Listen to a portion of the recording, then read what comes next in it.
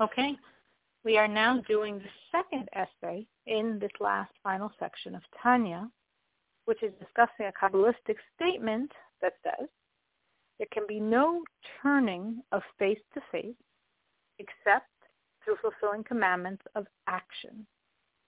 Now, what this text is discussing is the stages of creation when we have the 6 emotional divine attributes in the highest world, in the world of being, in the world of Atzilus, and the 10th and final divine attribute, the attribute of sovereignty, when they were first revealed in the world of being from their spiritual parents, which is the Chachma, the seminal wisdom, and the Bina, the understanding. At this point, Adam has not yet been created. At this point, commandments are not yet being done.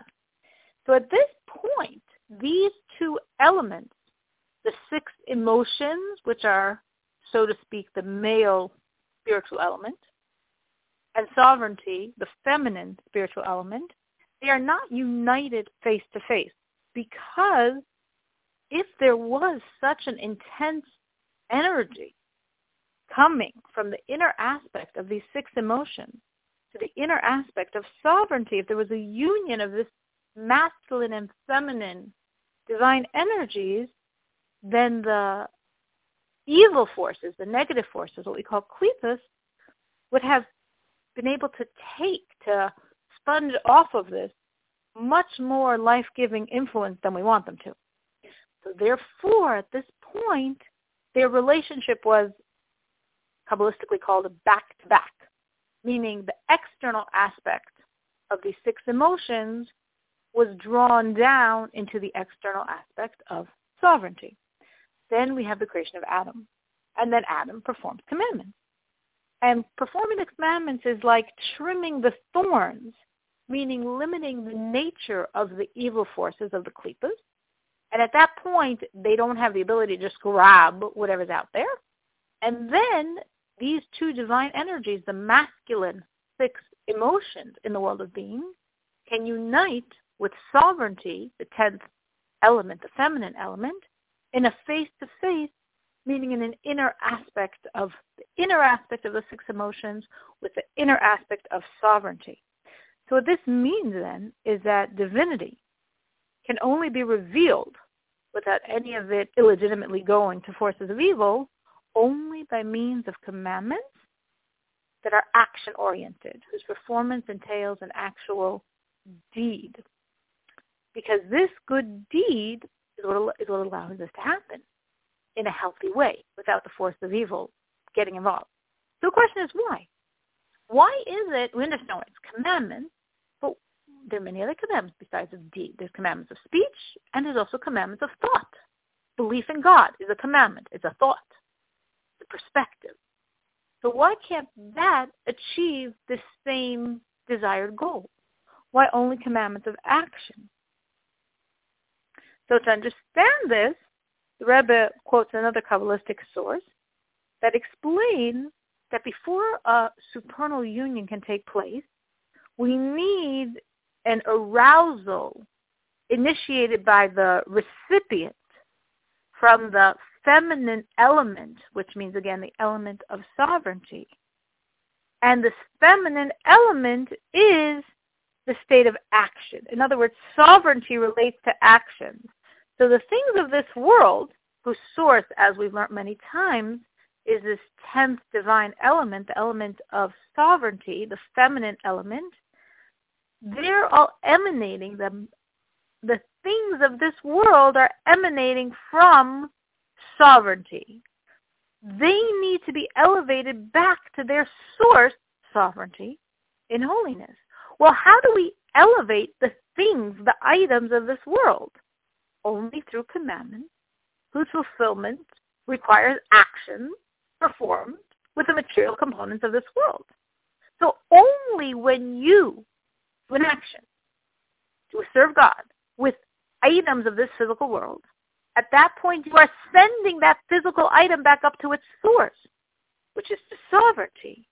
And this makes possible the supernal union of sovereignty with the 6 higher emotional attributes, the masculine element. And when there's that fusion, when there's that union of those 6 masculine emotional attributes with the 10th feminine attribute, the attribute of sovereignty, this union allows divinity to be revealed in this world. But then maybe the forces of evil get involved. Maybe they're going to try to grab this godly energy that's coming. But we say no, because good deeds, as I mentioned before, are like trimming the thorns. In other words, the forces of evil are like thistles, weeds in a vineyard. And they would, if they're unchecked, they're going to take over the vineyard. They're going to take over the life-giving waters and divert them from where they're supposed to go, to the vines. So commandments are like cutting down those weeds.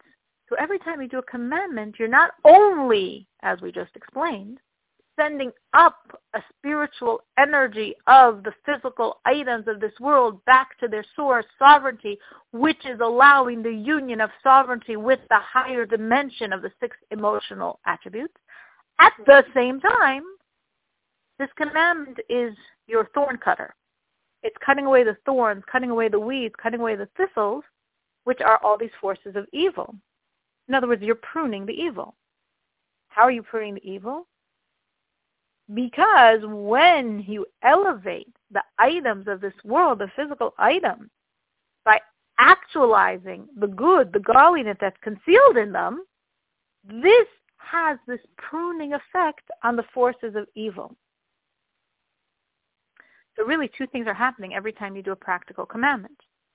Elevating that item back up to its source, to sovereignty, which allows the union of the inner dimension of sovereignty with this higher manifestation, the inner dimension of these 6 masculine emotional attributes in a face-to-face, inner-to-inner relationship, and simultaneously pruning the forces of evil that they can't get involved in this union and try to take and usurp this flow of godly energy that's now going to come down to this world.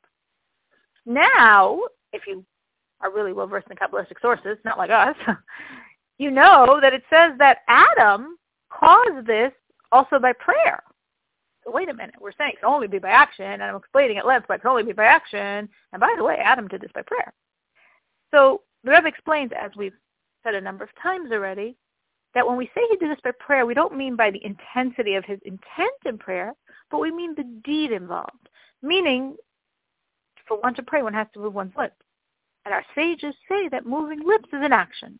So therefore, he was doing an action commandment by his prayer.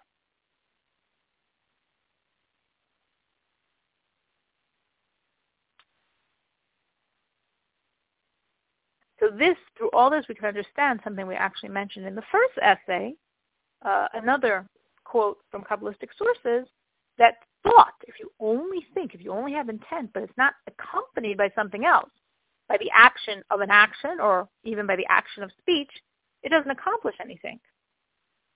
Because as we're explaining, we need practical action in this physical world to make an impact above.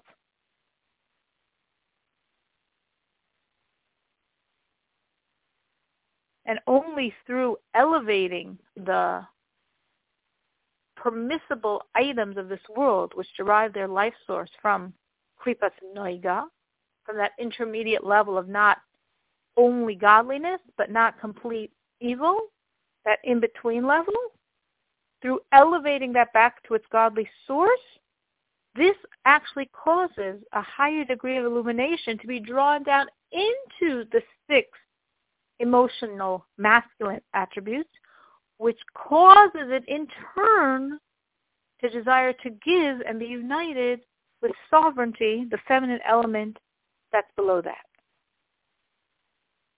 Now, some people that are very, very, very holy can actually cause this to happen through intention, through the intentions in their prayer, because their souls are on such a level that their devotion to Torah study, their devotion to prayer can actually affect everything we're just saying as well.